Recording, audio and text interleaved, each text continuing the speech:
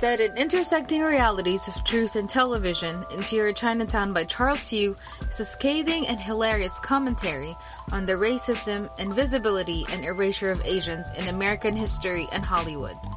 The story takes place in the Golden Palace restaurant, featured in the procedural cop show Black and White. Willis Wu plays generic Asian man, but is gunning for the coveted Kung Fu guy role. He wrestles with making an attempt to sacrifice his dignity to be seen by white America or be seen by his family. I'm Denny. And I'm Veronica. Stay tuned as we review the award-winning novel Interior Chinatown.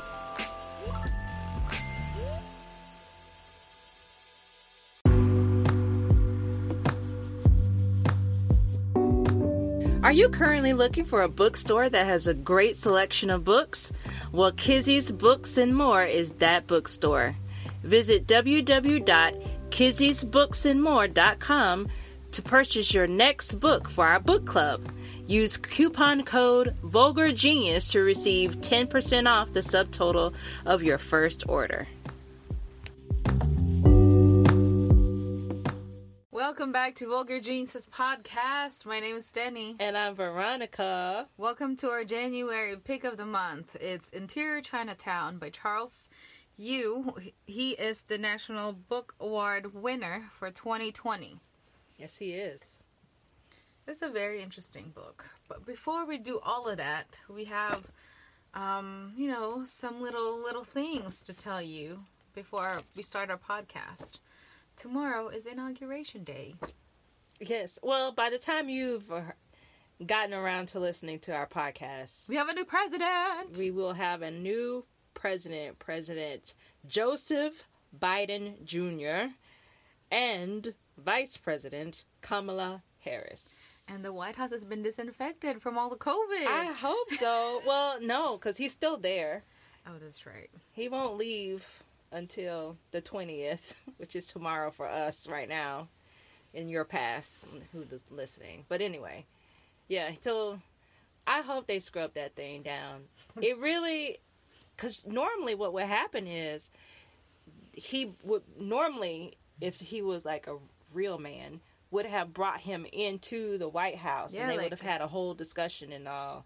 Like how Barack Obama did for him. Yeah, but unfortunately, I would not want to go in there. I'm sure they don't want to go in there. So I don't know where they're going to end up. Hopefully they go to the hotel, a special hotel for them until they get that place. Yeah, because by tomorrow, wiped down. By tomorrow, he is the president and she is Madame Vice President. Yes. So both their houses, the president's house and the vice president's house, I hope they get doused and bleached. And maybe, let's just go ahead and just set everything on fire and then just redecorate. Maybe have some of those HGTV people come and redo everything. And, yes. For the sake of safety. Yeah. So, yeah, I'm excited about that happening. And then we have some good news. So, if you've been following us, Disha Filia, who was on our podcast not too long ago, if you were listening, we asked her if her book, The Secret Lives of Church Ladies, was going to be picked up by anybody, if it was being shopped around. Yeah, by a series, companies. And she's like, oh, I can't really talk about it right now. She was being very nice, but to me that was enough to hear that something was happening. Yes. And, literally right after that conversation, the following week, she announced that her show got picked up by Tessa Thompson, or her book got picked up by Tessa Thompson to be on HBO. So they're currently writing a pilot for that. Yes, that's really big. I think she's gonna blow up. She's gonna be like the next Celeste Ng, like for Hulu. Yeah, but she's also writing her screenplay, so she will not only be maybe like the next Celeste Ng, but also the next Shonda Rhimes. True. Cross fingers. Because when she wrote her novel, it almost looked like the characters are moving, like it's already a show. Yeah. So I was like, oh man, to be picked up by HBO. It's got to be something, because I remember when she was talking on the live with one of the Bookstagrammers, they were asking like, will the show go along the lines of exactly how the book is written? But she's, playing with the stories, and it's a possibility that some of our favorite characters will actually meet. So maybe Olivia and JL will actually meet. Who knows? You know what? Who knows? But, it's up to her. Whatever she wants to do with it. She made it. She made that world. So, more power to her. Yeah. And hopefully she would be on for 75 seasons. Like Friends. Or like Grey's Anatomy. We shall see. We need that long-running series. Because Insecure is about to end their run. I'm so sad. But... if Insecure leaves after this 5th season, and then we get Church Ladies next year, I'll be happy. Oh yeah, it'll fill the void. Definitely fill the void. I guess it's time for us to also announce our book of the month for next month. Yes, next month is February. It's Black History Month, and we're coming with the big guns. We're coming strong, y'all. Y'all better get ready. Y'all have no idea what's about to happen in the month of February. It's gonna go down. But our book of the month, our adult book of the month is Black Buck. Excuse our French. I'm just so excited that I just can't keep my words straight. But yeah, Black Buck, and that is written by Mateo Askapor. Yes. And so Mateo Askapor, if you've been following the news, he just hit the New York Times bestselling list this past week. We're excited about that. Congratulations to him. Yes, that's a big deal. That's his debut novel, and he used to work in sales, so his novel is kind of like a glimpse of what it is for a black man or a person of color to be in those types of spaces. Yeah. And it's funny, it's antagonizing in a good way, because you're gonna be, if you are a minority or a person of color, you'd be like, it's so cathartic. That's how I felt when I read it. Mm-hmm. So if you've been living on a rock, you come out of that rock, go to your nearest bookstore and pick up Black Buck. We also want you to pick up another book, which is our YA book of the month, and that is called Yesterday is History by Kosako Jackson. He is an LGBTQ writer. He has written other, pieces before, but this is his first full-fledged novel that has been published that you can see everywhere. This is a very interesting novel too. It talks about a boy that is gay, and he has cancer, and he received a new liver from this family, and this liver is attached to them being time travelers. Yeah, so that's pretty cool to be able to find a book that uses time travel in this way. It's rare that you can find science fiction that deals with people of color, so we're excited to talk about that one with you all. So stay tuned, y'all. Go and check out your local library, your bookshop. Yesterday is History and Black Buck. Yes. So how you doing with your New Year's resolutions? What was the resolutions? I know my resolution. I remember that my resolution. What New Year? My resolution was for me to actually read the books that I have checked out from the library on my phone, like the ebooks, and not keep rechecking them out so other people cannot have access to them.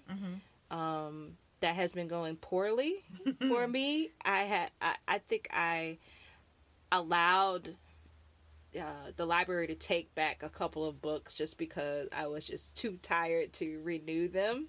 And I decided, girl, it's time to let go. Let go. But I did renew one this morning because I just got to feed the habit. So I haven't borrowed anything from the library. You haven't borrowed... Oh, because you've been doing all the NetGalley stuff. Yeah, but still, I can go in the library and be, be a little fucktard and be like, borrow, borrow, borrow, borrow, borrow. But I didn't. Because I'm like, you know what? My plate is full. And I have a lot that I need to read. So. And I have an addiction problem, so we're going to keep checking them out. So I'm just going to keep on, checking out the books like I normally do. And we'll see what happens. Who knows? Who knows what will get read this year? We'll never know. I mean, I know the required reading, our assignments, our supplemental reads. You hate those that word. Those will get done. But it's kind of like Russian roulette. I go in there. Whatever you feel like reading for today. Yeah, I put somebody's name in. This cover looks pretty. Let me check it out. And then I just do like the scroll every time I go through the apps, and I'm just like, look at this. Look at all these people I swiped right on. But never actually doing something about it. Same thing. Not a damn thing. Yeah.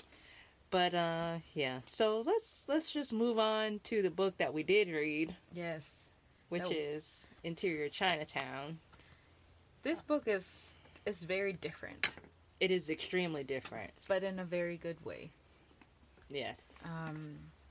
It is written as kind of like a screenplay, almost like biographical. It's I don't know how to describe it even further. Well, let's start with just the format in itself.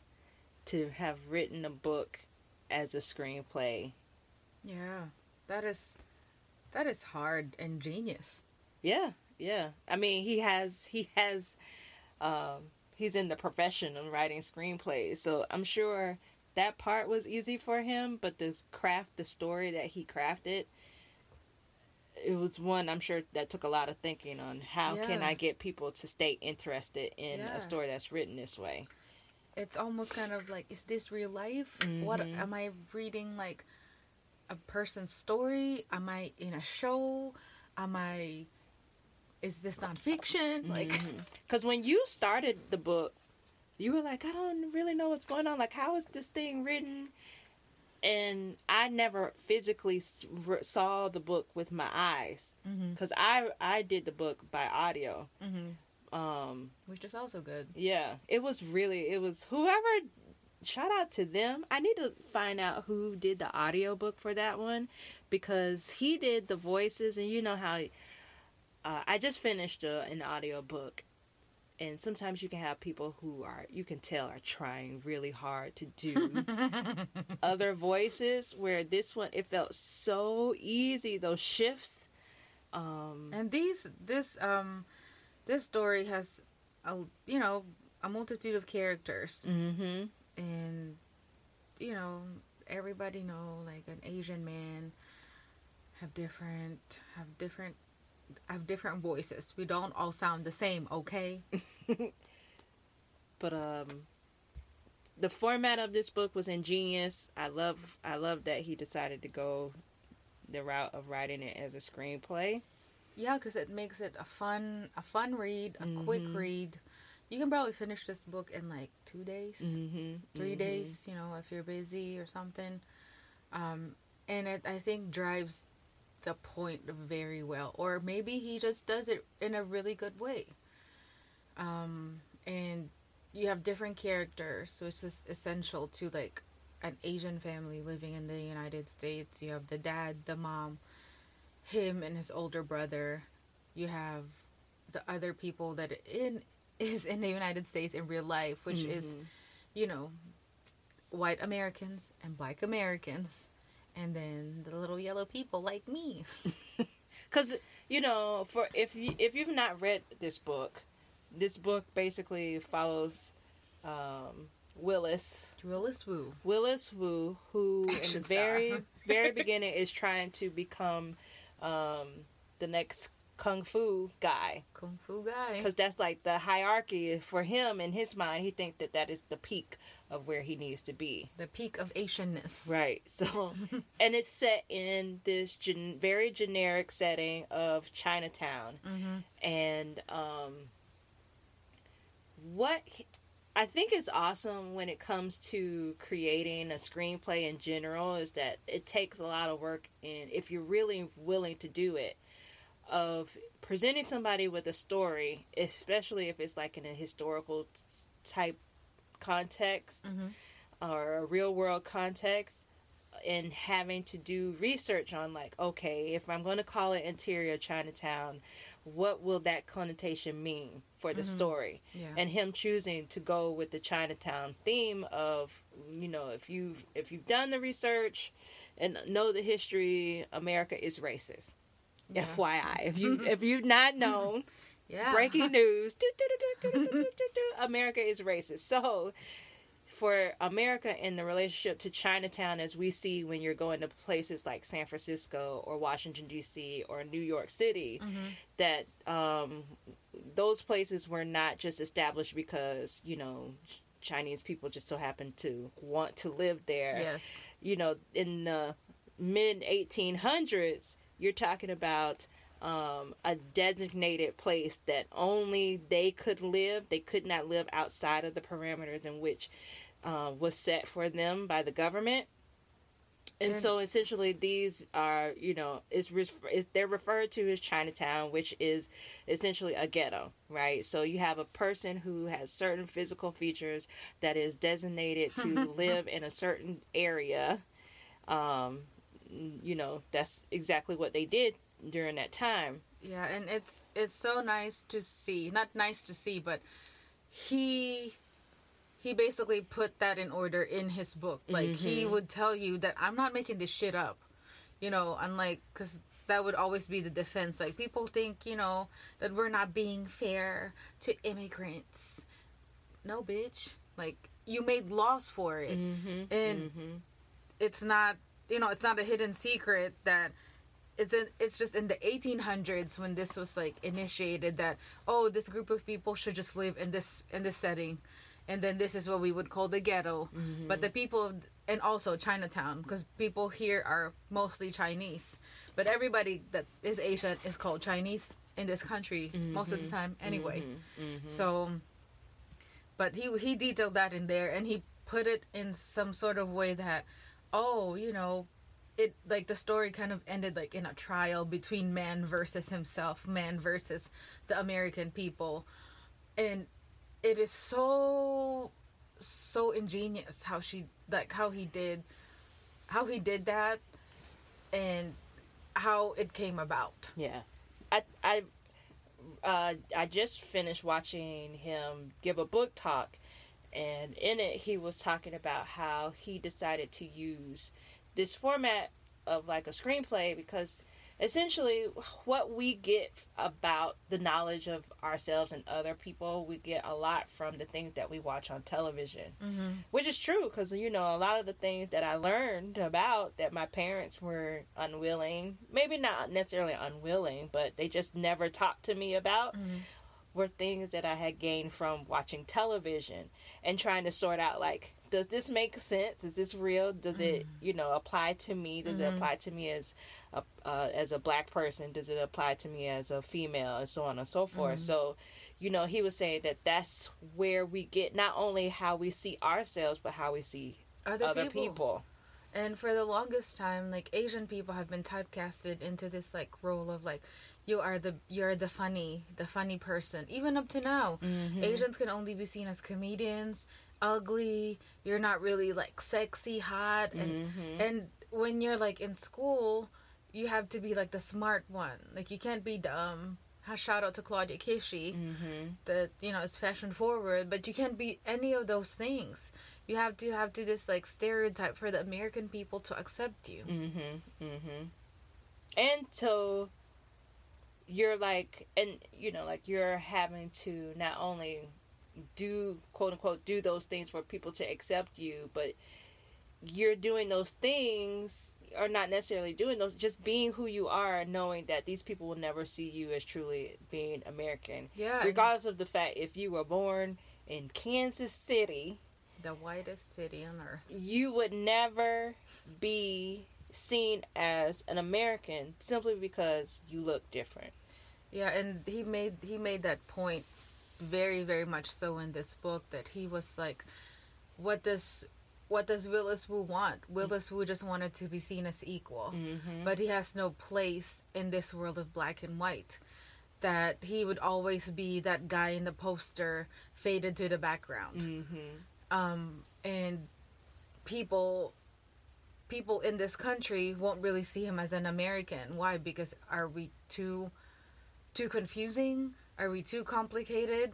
Or it's just easy to neglect that face, Mm-hmm. to neglect that form of, I guess, culture. I want to speak on how we know that the main character's name is Willis, Mm-hmm. right? But there are long periods of time where we don't hear that name, Oh yeah. and it felt as if we are viewing the story from his most of the time through his perspective. Mm-hmm. But Other times we might see it from his parents, but mainly from his perspective. And even though we are seeing it through his perspective, and we know that he is generic Asian man, he calls himself generic Asian man.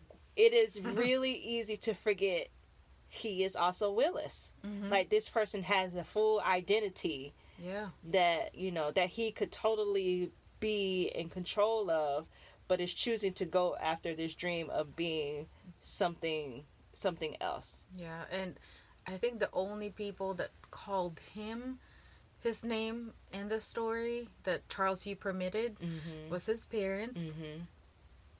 his wife, and that's it. Mm-hmm. Everybody else, he's generic man, generic Asian man, Asian man, China man. It's all stereotypes. What do you think about the family dynamic that was presented in the book? It is every Asian family in this country. How so? How so? Because, like, they had, like, 3 generations, right? The first one was mom and dad that was from Taiwan. The second was him. And the third one was Phoebe, the daughter. And it's always the plight of the immigrant.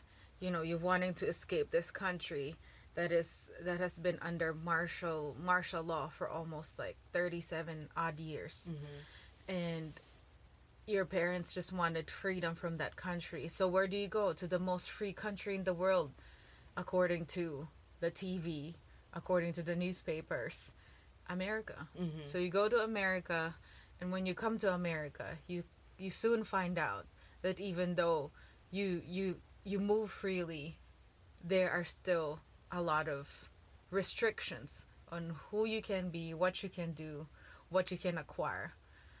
And you striving to make something out of what you've had right now, because you always would be like, oh, but in Taiwan I won't be able to do this, so maybe I should just cherish, like, working in this restaurant, being a slave of the system. It's okay because back home, there's war and I'm not free, but here you are also a slave of this country, essentially. And then, you have a family, and then you have this little baby.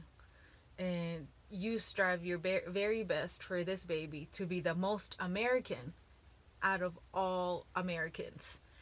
You don't teach them your language, because when you want them to talk, you want them to sound American. So when they go to school, they don't get picked on. Mm-hmm. So when they navigate in the world, even though they look different, they don't act different, they don't sound different, they don't think different, which is also kind of sad, because there's that instant separation from, like, parents to children.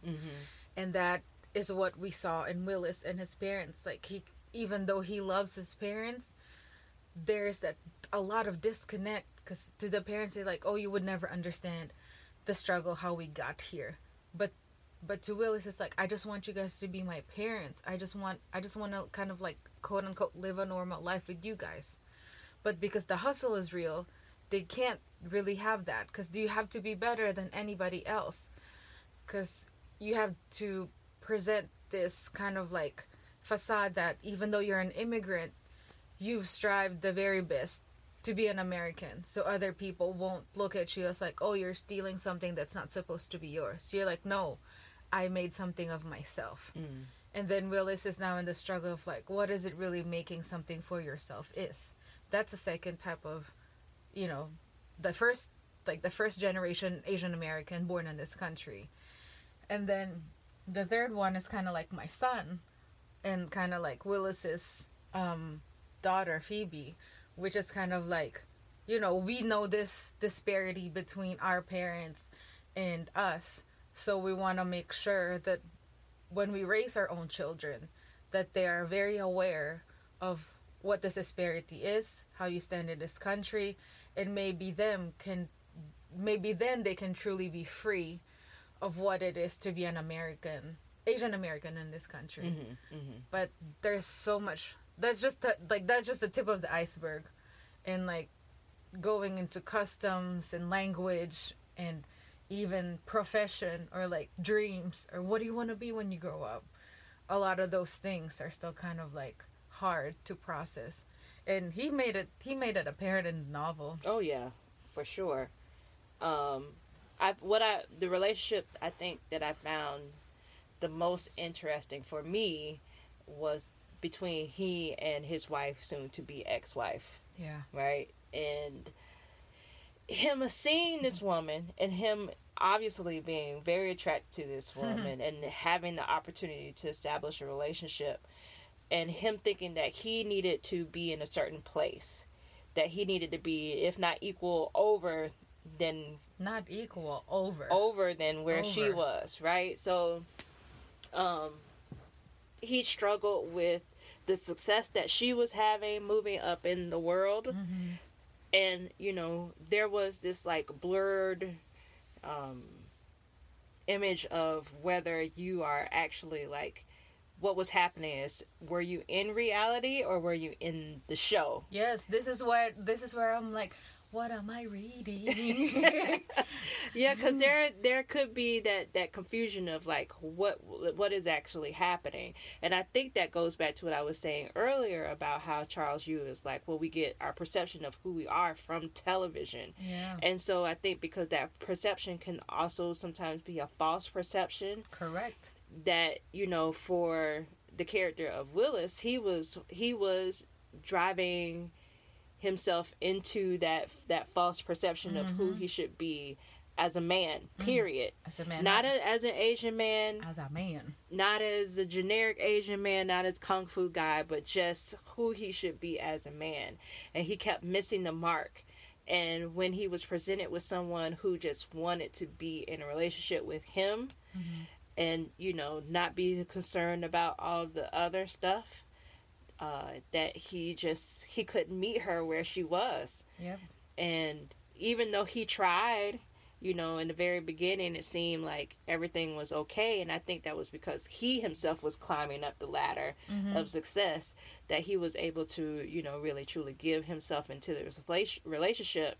But when the tables started to turn and he saw that she was getting more calls to do more appearances, and it was a problem for him.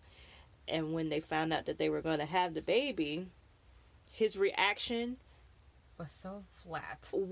Because I listened to the whole thing, and when I got to that part, I was outside.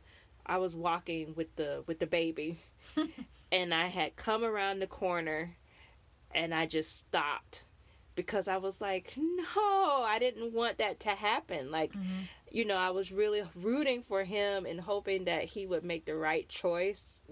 And when he went silent, you already knew, like, you're like, oh, you done fucked up, man. This man is not with a program, right? Because I think it also has something to do on, like, you know, being brought up. Like, his parents are separated, and he was like, well, you know, his mom was like, we are better off separated than together. Because I think that dynamic is not new to him. Because he knew that his dad wanted to be kung fu guy as well, and his mom also wanted to be more than just the pretty lady in the background. She wanted to be the star. But because none of them were able to fulfill those dreams, now it acted up. He acted up on himself to be like, oh, I have to be something. I have to be better than. I have to be it. Mm-hmm. But he didn't realize that in being it means a lot of different things for a lot of different people. And his it could have been that dad that's supporting his wife and kids. Mm-hmm. But instead he's on this, you know, cat and mouse race of like trying to prove something that nobody really wanted. And that also goes to show you that even though he has gone through this whole relationship with his father, Mm-hmm. of, you know, wanting to get the recognition of, you know, I'm your son. I want you to love me. They wouldn't show it. They wouldn't show it at all.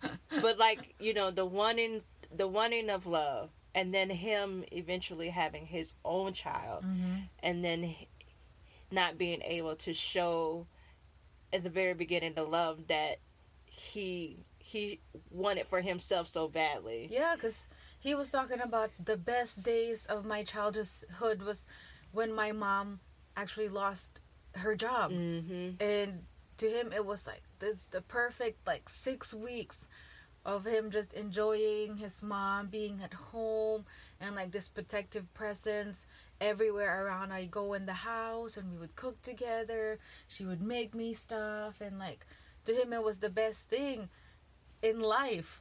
And then even up to adulthood, he would look at those moments as his happiest. And then when he now has a child, he deprived of that, he deprived his child of that experience. Mm-hmm. But you cannot give something to another person if you don't have it yourself. I think that it is because, you know, this goes back into kind of like talking about, you know, what are you choosing to break, what cycles you're choosing to break, Mm-hmm. that came up, those generational cycles, right? That Yeah. those patterns that aren't Mm-hmm. healthy. And even though he may not have come up with it, he knew that he lacked it. Yes. And so he had in his mind where he could go two places. He could either be like, well, I'm going to choose to continue to treat the child that I brought into the world as I was brought into the world.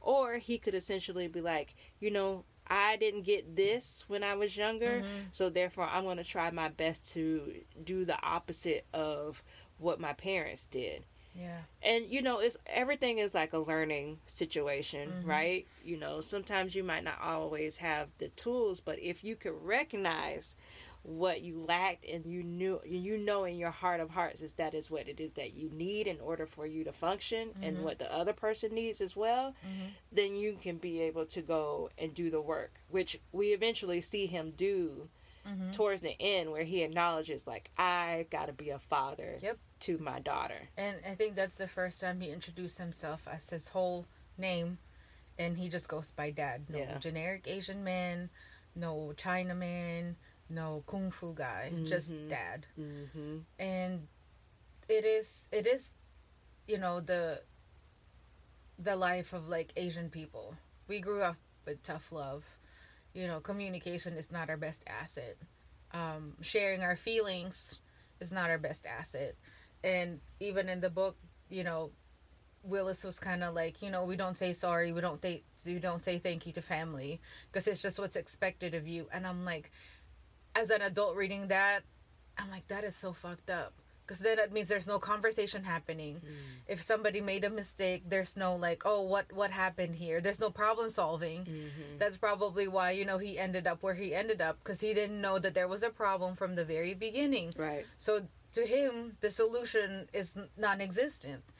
So there's a lot of flaws, you know, in how we treat and love each other, but family would be family. And I think that's why when you migrate, you are presented with a different type of like environment. And then you see at some point like what we used to do back in the old country can now not work here, because we are also presented with other stereotypical problems and other things that will challenge us as a family and as a human being. So not to talk and be like together ain't gonna work anymore. Right. Let's pedal back, and, you know, we've talked about the family dynamic and everything. But what about,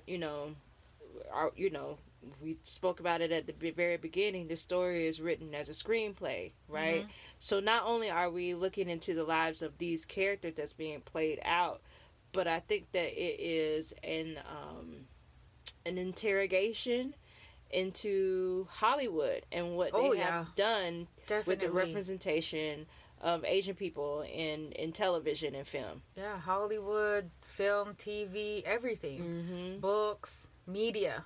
Because it's not only just like Willis trying to figure out who he is, but it is also where Willis should be in relationship to, where Hollywood doesn't want Willis to be, and that is to be the very first person, the lead on the stage, the huge star.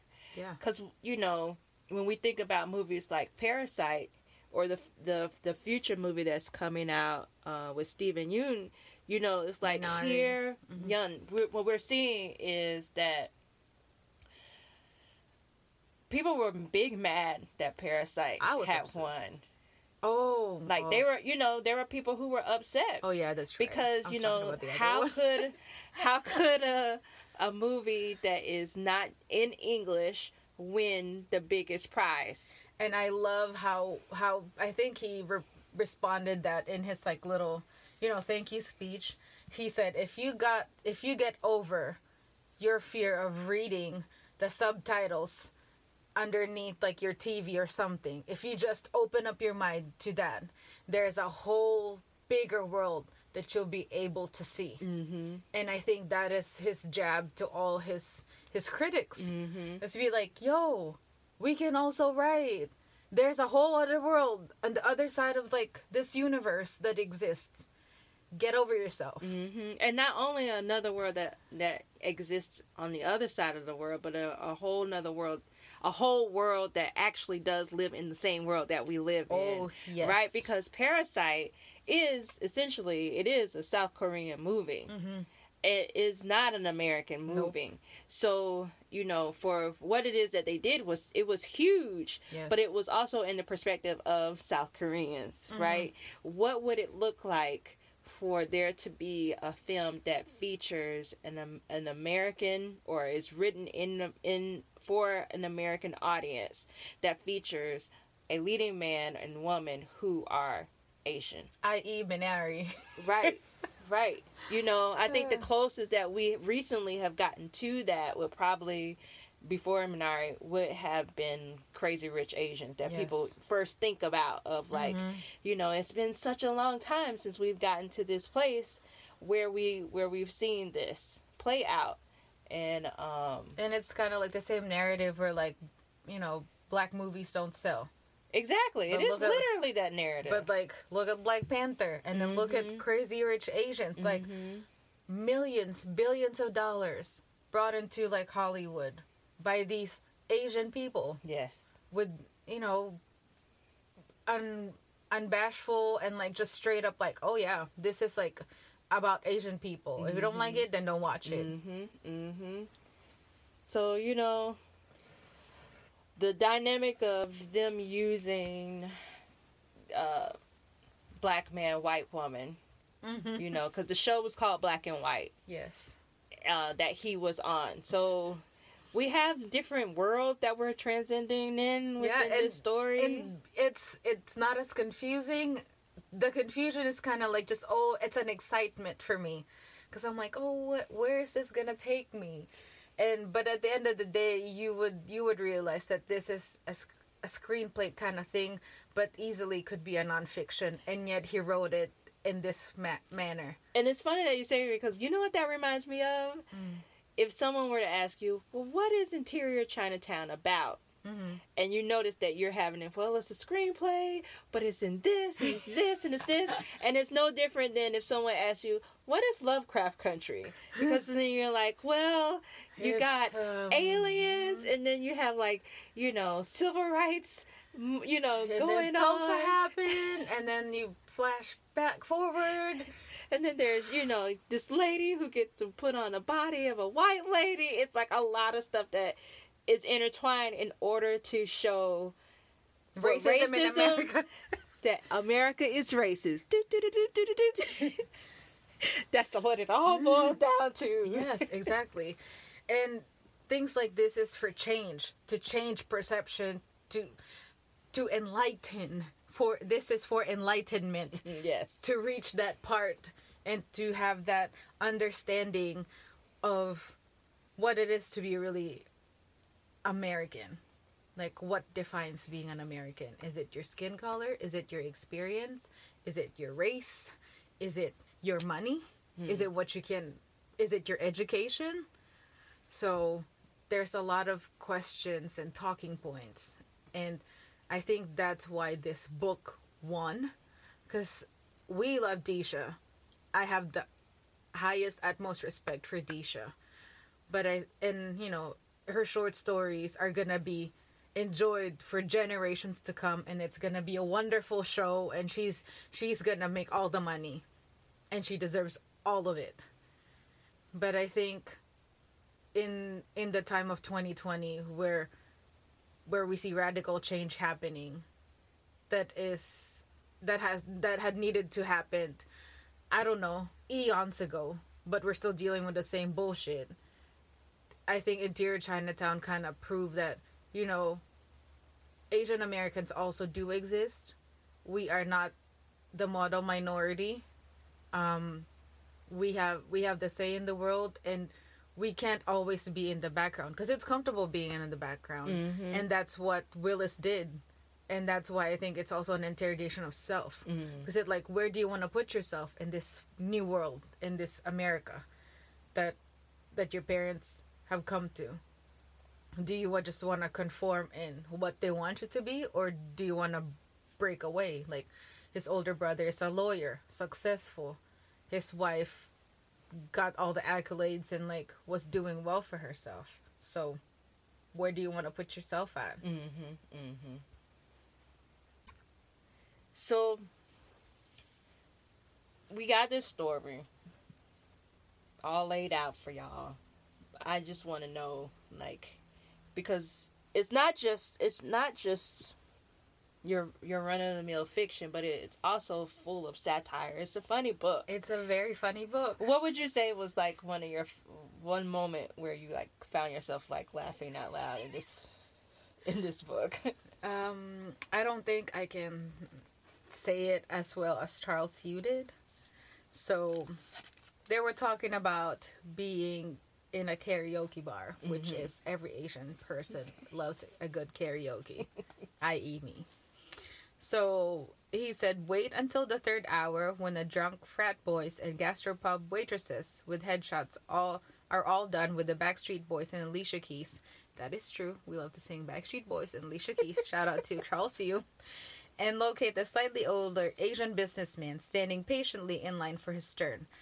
His face warmly rouged on Crown or a Japanese lager, and when he steps up and starts slaying country roads, it's very famous, try not to laugh or wink knowingly or clap a little too hard, because by the time he gets to West Virginia, Mountain Mama, you're going to be singing along, and by the time he's done, you might understand why a 77-year-old guy from a tiny island in the Taiwan Strait, who's been in a foreign country for 2/3 of his life, can nail a song, note perfect, about wanting to go home. Why did that one make you laugh so much? Because it's so fucking true. Every single time. They can sing their asses off, but the songs that they choose are off of that of the old Western America. What they would see back from wherever they came from. And to them, that is what they thought America would be. And when they think that when they come here, all their problems would go away, that it would be the easiest transition in life.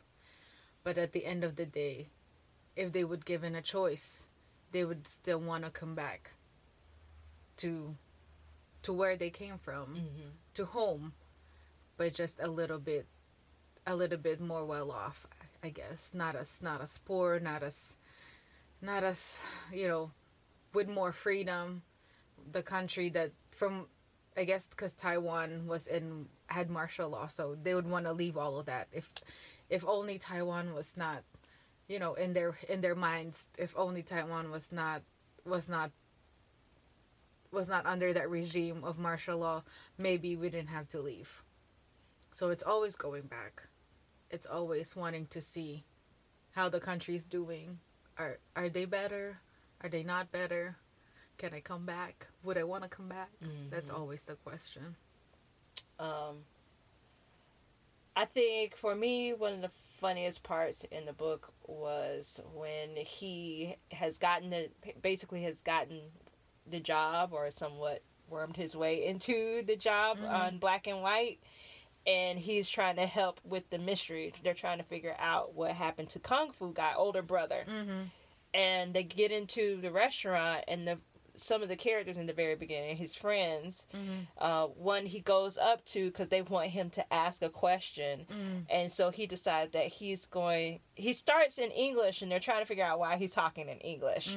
So it has that point where they're kind of like, it feels as if they're saying, cut, why are you talking in English? You should be talking in Taiwanese. Like, let's go, get with the picture, fulfill that stereotype. So he's doesn't know the language, and now he has to pretend as if he knows it, and he's speaking gibberish, and the friend that he is talking to is looking at him like he's crazy, trying to figure out, like, what the fuck are you talking about? And then having to tell him, like, this is what's going on. But when he answers him, I think he answers him in English, and he's like, having to tell him, like, look, just, go with this. Go with the flow. But he doesn't want to. Play the part. But I just thought that interaction was hilarious to me, where he's like, all right, well, let me do this thing. And he's talking gibberish to the guy. This book is very, very funny. And even in that funny scene, you're kind of like, that happens in real life with Asian people. It's kind of like, do you just pretend, like, that you don't know, that you don't understand, or do you actually say something and be like, no, man, that's like below the belt. That's actually like racist. Like little things, like when you call people Oriental, like, we're not rugs, we're Asian. So, like, little things like that, or you just go along and, like, let it pass, because you don't want to stir things. Yeah. Because when you stir up things, then the focus is on you. Can you handle it? So it's sad, but it's true. It is true. What do you think about the invisibility aspect? I think it's part choice, and also because of America's racist. Well, mainly because America's racist. Yes, but also, why do you say part choice? Because if you're Asian, you don't want to mess things up. You don't want conflict. You're not confrontational for the most part, because you don't have that communication skill to argue. So you just want to kind of like lay low and not participate. You just kind of want to do your thing and leave. You just want to earn that money, right? Because you want to send that money back home, and you want to make something out of yourself. But what you fail to realize is, like, you live in a country where it's all about connection. It's all about, like, people. So you can't just build this empire by yourself. You have to have some sort of interaction. So the invisibility comes from there too, because you just want to kind of live in your own world and not be bothered, because you don't want to deal with all these folks. Because dealing with all these folks means dealing with all of their problems too, and that's when racism comes in. And you fail to realize, like, in order to succeed in this country, you kind of have to play the game. But do you want to play the game when you're always looked at as the losing one? We're always looked as somebody in the background. That you can never be the head of the company. You can never be like the star of the show. You always have to be somebody else's, right man. Yes, which then makes me remember the conversation that he has when he gets killed off. Oh, when he's like dead. Yeah, so he becomes dead Asian man. And so dead Asian man can't act for 45 days. 45 days. And so if anybody has ever, like auditioned for anything, and you're reading through like the audition roles and what they're looking for, one of the things is like they'll ask you, if you ever see anything like for Law and Order, there's a funny joke that people who become real famous at some point have been on Law and Order. True.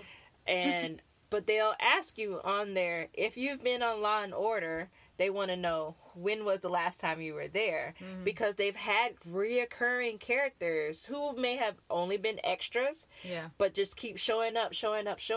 But there has to be a certain amount of time in between, because it will look odd if you were in episode 1 and then you show up again in episode 4 playing a whole nother part. Exactly. You're like, wait a minute, wasn't he the dead person that already. they found? He died already. Why he back? So I like that he put that part in there. But I especially like the conversation that he had between him and a black woman who was also, they're kind of like in this, like, I don't know, green room space, drinking coffee. The extras rooms or something like that. And they're, she's talking to him about how, we should get our own show and we can call it Black and Yellow. Yes. And he was like, yeah, what will I be? And she's like, oh, you would be like, what? I think like an ex-CIA guy. And she would be a supermodel mom. Yeah, with 4 kids, but handling it all by myself. And they're like, oh, that would be great. But him knowing that would be something that would never happen. Never. And he used the word never. Not even maybe, but never. And I found it interesting because that was the only mention of the black girl. She never pops back up anywhere in the story. The only time we do have a black person is in the cop show, The Black and White, and he's a head detective. And then the fact that, when you look at where black women and Asian men are in relationship to each other in our real world, it makes me harken back to Issa Rae's book that she had written, The Miseducation of an Awkward Black Girl, where she has an entire chapter dedicated to wanting black women and Asian men to hook up because they're seen as like the lowest part of the total dating totem pole, because of all of these negative stereotypes that have been laid upon them. And it just made me automatically remember that part of the book. And I'm like, this is so true of like how you cannot be seen in this country, be it on television or in real life, of seen as a person of value because someone attaches these negative stereotypes to you. And it's hard to undo them, because if you've been stereotyped of being funny and you have been emasculated for like centuries, that's so hard to undo. And so that is why, I think when shows like Fresh Off the Boat, Mr. Kim's Convenience, like shows in like, the Food Network or wherever, like David Chang shows up, and even fucking BTS, like who would have thought that those boys looking half like, they're not conforming to like how One Direction looked like very masculine, like polished and stuff like that, or like rugged. They're prettier than me, and yet they would sell out stadiums, like that people that like American artists didn't even do. So what is really the definition of like what is beautiful or what is handsome or what should you look like when you date somebody? It's kind of like just I don't know, like the epitome of like being in your face. I'm like, oh, they made it, then now what? What does it say about your standards or your stereotypes? Yeah. So this book has definitely been one that is just like an onion. It has so many different layers to it. And every time we read the book, and then we have to reread the book to talk about the book. You know what I mean? I'm just being real right here. So telling all our business. There are times when you kind of just like have to like read through it again to be able to know what it really is, to give justice to the book. Mm-hmm. And when I was reading this book, and I'm just like, damn, I missed that part. I'm like, yeah, that's right, you know. And then I'm like, I'm not as confused from the first time I read it, which is nice because it's kind of like a new book altogether. And I think it was a good start for the year 2021 to be informed, mm-hmm. be smart, and do better. And yeah, do better. Yeah, do better. So we want you all to do better in 2021, and that means stick with us. We're doing big things, and we want you to come with us and read these books as we start this new year. I think that the only present that you should give to your loved ones this year are books. Yep. We need to become a society that reads again. That reads. That wants information. Because reading is from people that have experience. The stories that you read are from people's experiences. It can never be contrived. These are real life in stories. So what better way of experiencing other people's plights and injustices and learning things, learning new things about places that you've never been, learning new people. It helps expand your mind. Yes, reading is fundamental. Reading can be really great gifts. And also if you go on our Linktree and Vulgar Geniuses in Instagram, you can go to our merch and get you some cute hoodies. So if you don't read, you can wear a shirt and pretend like you read. Be like, look at the books I read that's on the back of this hoodie. Yeah, we have tanks for the summer. Get your exercise on, Yes. We got mugs. We got duvet covers. Everything that you would need for your house, your home, your life. Yeah, so better your home and your life and yourself.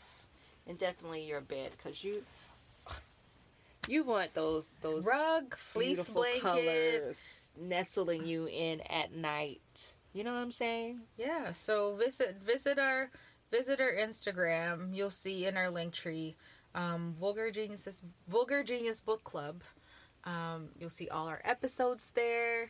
You'll see our merch. And if you don't have Instagram, go to our website. We built an entire website that has a blog. Yes. We have a blog now. We're starting new things, being better people. Yeah, and on that blog, our first blog is done by the lovely Denny. She did a review on Exit West. Yeah. Exit West is really good. It's a good book. It's a love story, first and foremost, but it's also about refugees. And if you want that long version of that review she just gave, go to www.vulgargeniuses.com. vulgargeniuses.com. So, yeah. With with all of that information, you go into the world and do better. And wear a mask. Wash your hands. Be safe. We have a new president. Woohoo! Bye, y'all. Bye.